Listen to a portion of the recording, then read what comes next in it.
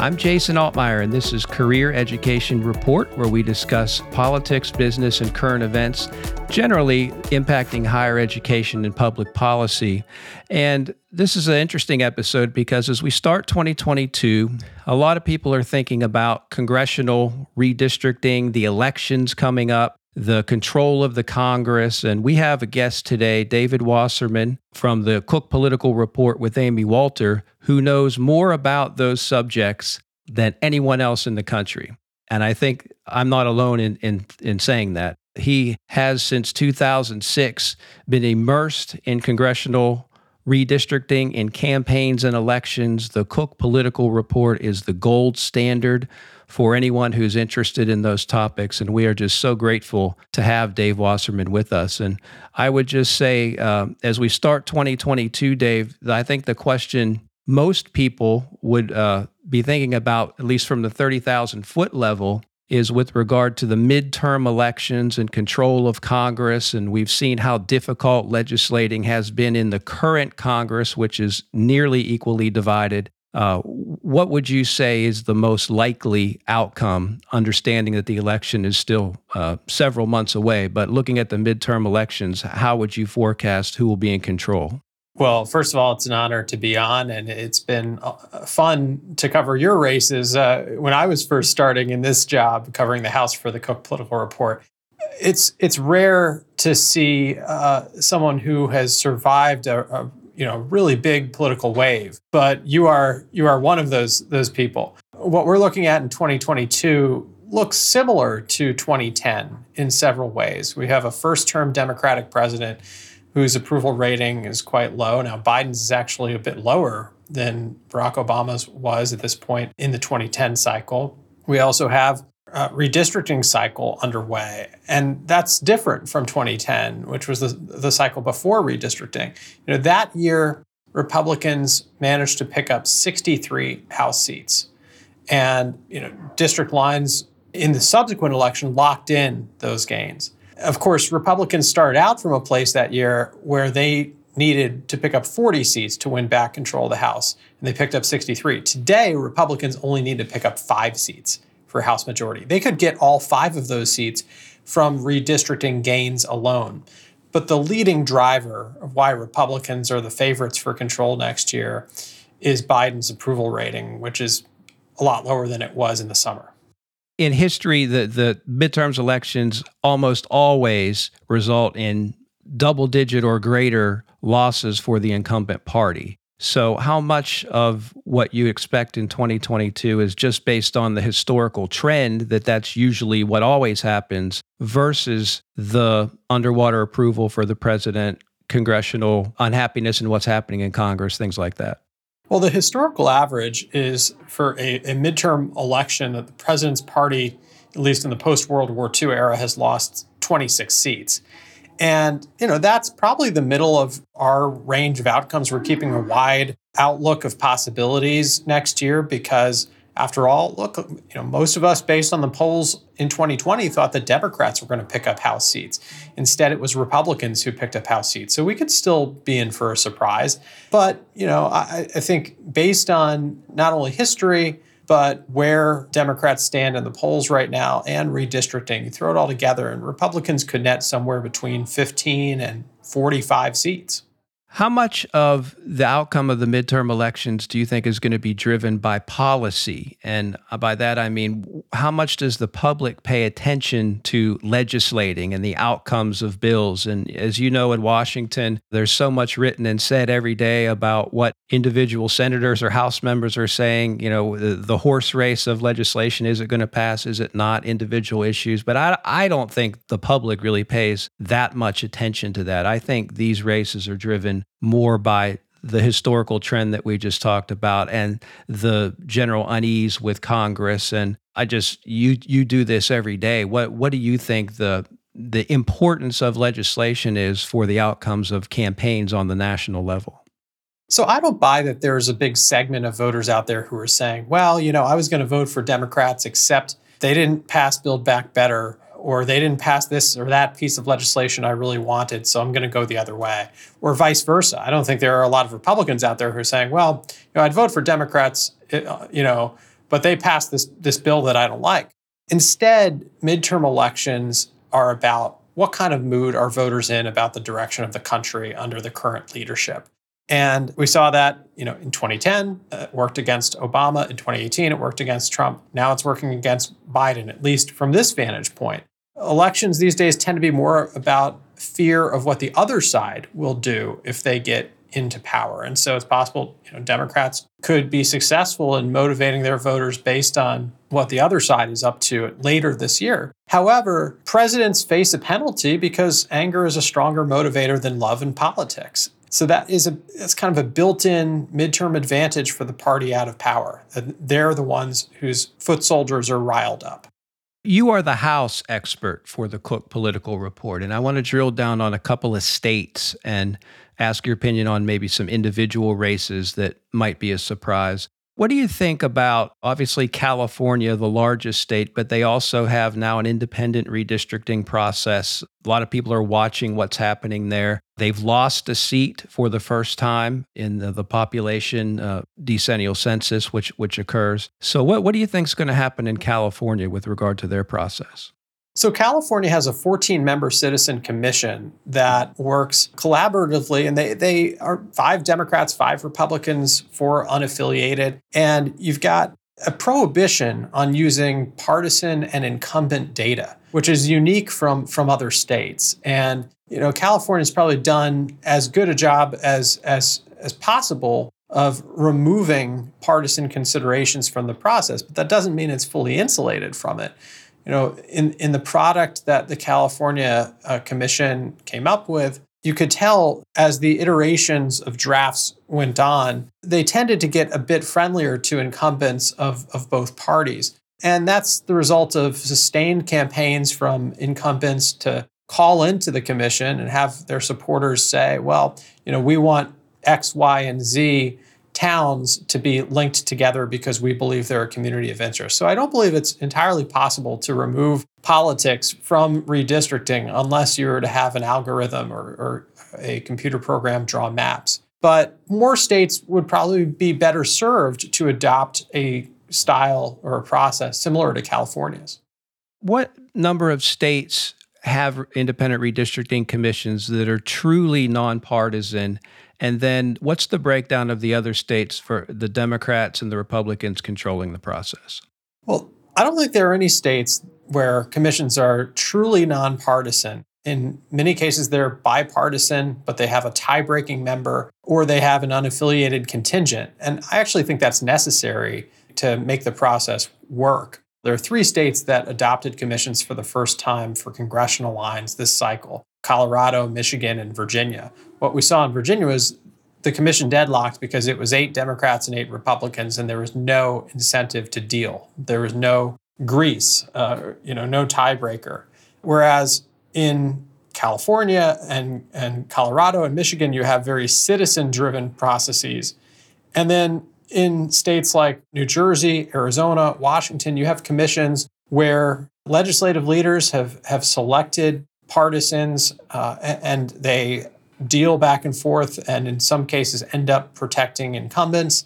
So not all commissions are created equal. But a big reason why Republicans have an advantage in drawing seats this time around, 187 seats are under Republican control of maps and only 75 are under Democratic control, is that a lot of blue states have embraced redistricting reform more than red states. And so you've got some of these big blue states, California, Washington, New Jersey, Colorado, Virginia, that have passed redistricting commissions and as a result are seeing fairly neutral maps. Now, California's commission map actually looks pretty good for the Democrats, but you could end up with a situation where these neutral maps prevent Democrats from gerrymandering up to 10 to 15 more seats for their own advantage, whereas Republicans in places like Texas and Ohio and North Carolina and Florida, they can gerrymander to their heart's content. Now, the main constraint we're seeing in Republican states is courts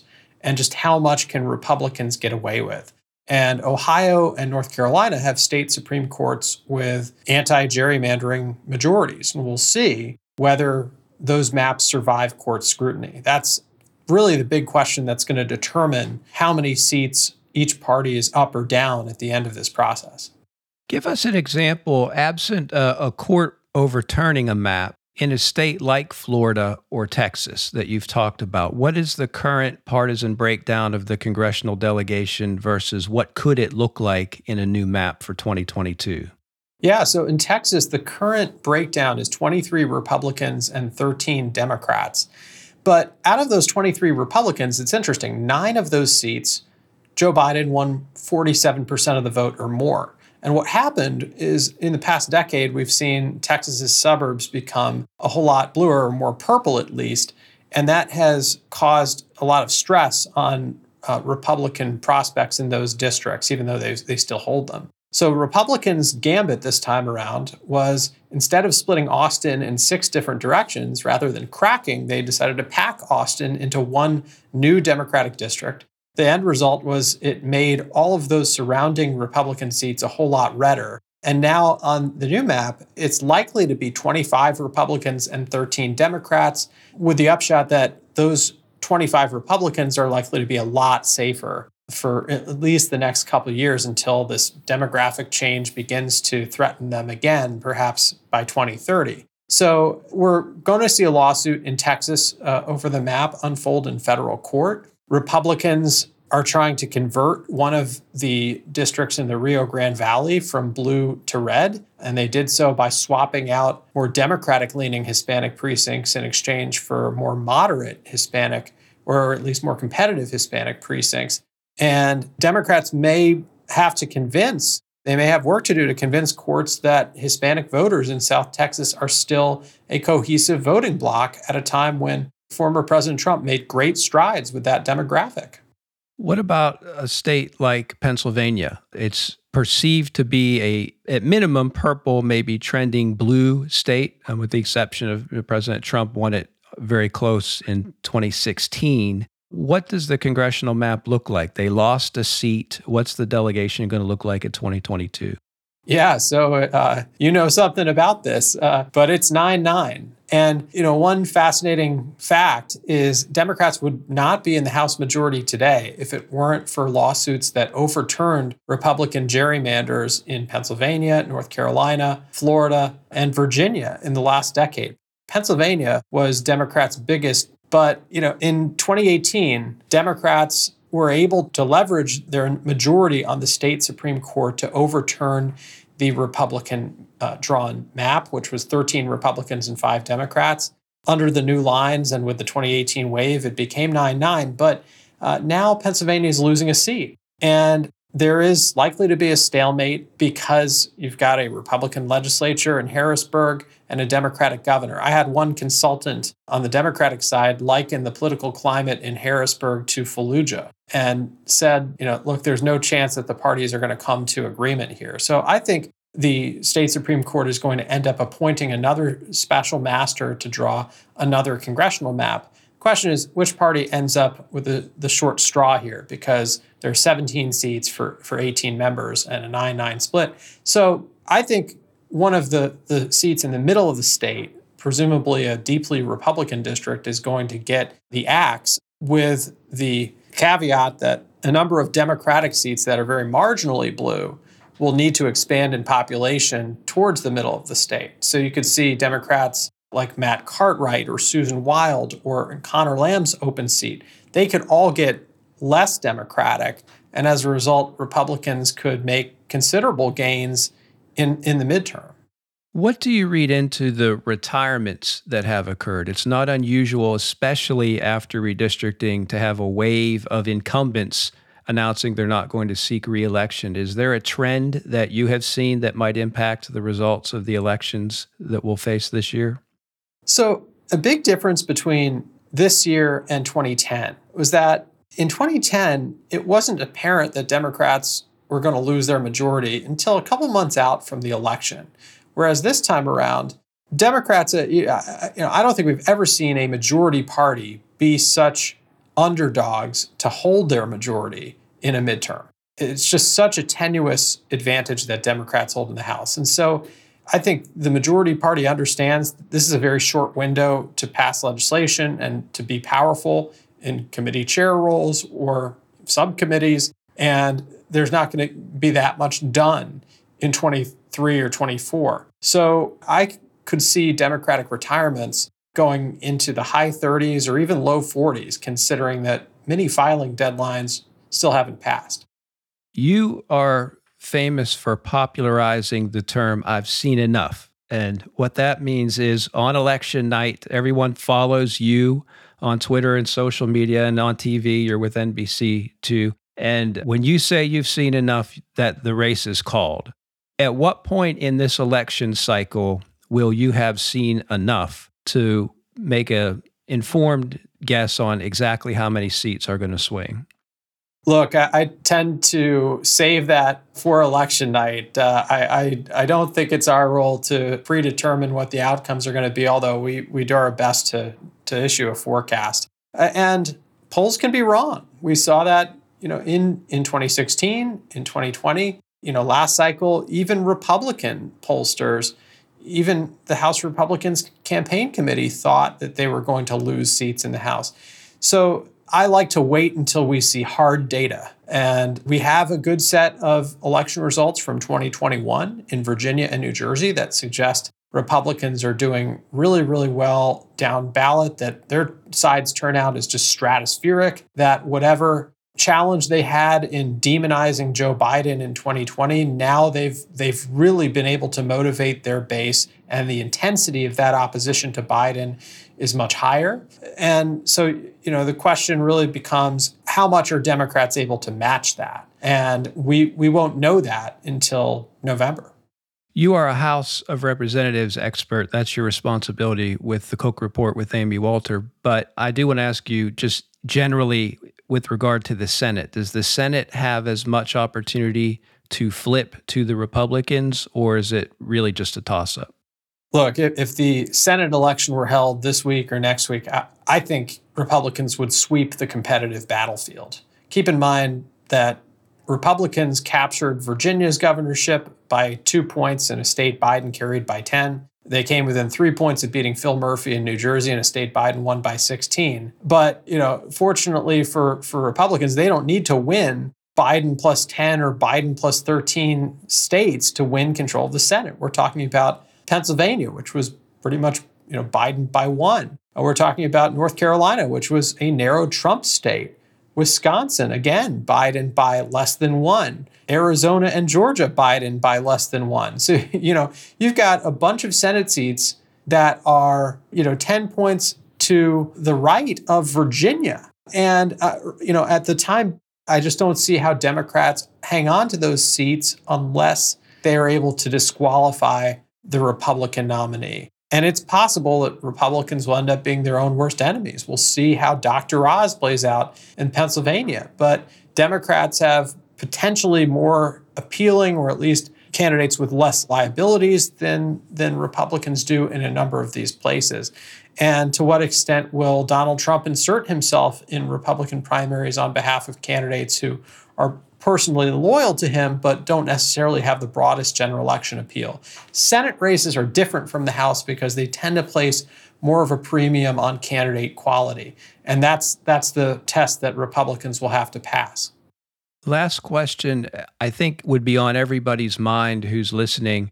The casual observer would think that if the Republicans win in a landslide in the midterm elections in 2022, that automatically means that the president is vulnerable in 2024. But if you look at what happened the last 2 times there were wave elections in the first term of a president that was running for re-election, Bill Clinton in 1994 and Barack Obama in 2010, both of those landslide midterm elections would have led anyone to believe that, wow, that's a really bad sign for the next presidential election, for the re-elect of the incumbent. But that's, of course, not what happened. And in fact, both of those presidents won by sizable margins. So what would the tea leaves say about 2024 if the Republicans win, as I think we expect, in the House and perhaps in the Senate? What does that mean for the 2024 presidential election?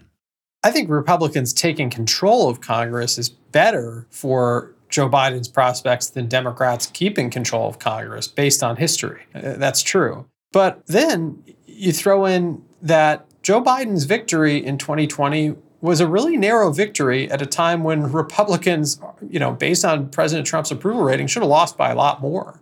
And, in 1996 and in 2012, both Bill Clinton and Barack Obama had pretty big coalitions that they could reassemble. Both won by really big margins the first time around in the Electoral College. And so, even though they had a dip, at least that coalition existed in the first place to reactivate. Whereas in Joe Biden's case, yes, he won 7 million more votes than Donald Trump. Yes, he won the Electoral College 306 to 232. But when you add up his cumulative margins in the states that put him over the top in the Electoral College, Arizona, Georgia, and Wisconsin, it was 42,915 votes against a president who is widely perceived to have mishandled a pandemic. And so now, the shoe's on the other foot, and it's President Biden who's responsible for shepherding the country at a time when voters are frustrated with the cost of goods and frustrated that we haven't yet moved on from COVID. There's time for that to change, certainly, before 2024. But he doesn't start out with much room for error. That was David Wasserman, Senior Editor, House of Representatives for the Cook Political Report with Amy Walter. David, thank you very much for being with us, and we'll look forward to following what you have to say throughout the year. It was a pleasure. Thanks a lot, and it's great to be back with you. Thanks for joining me for this episode of the Career Education Report. Subscribe and rate us on Apple Podcasts, Google Play, Spotify, or wherever you listen to podcasts. For more information, you can visit our website at career.org and follow us on Twitter at CQEd.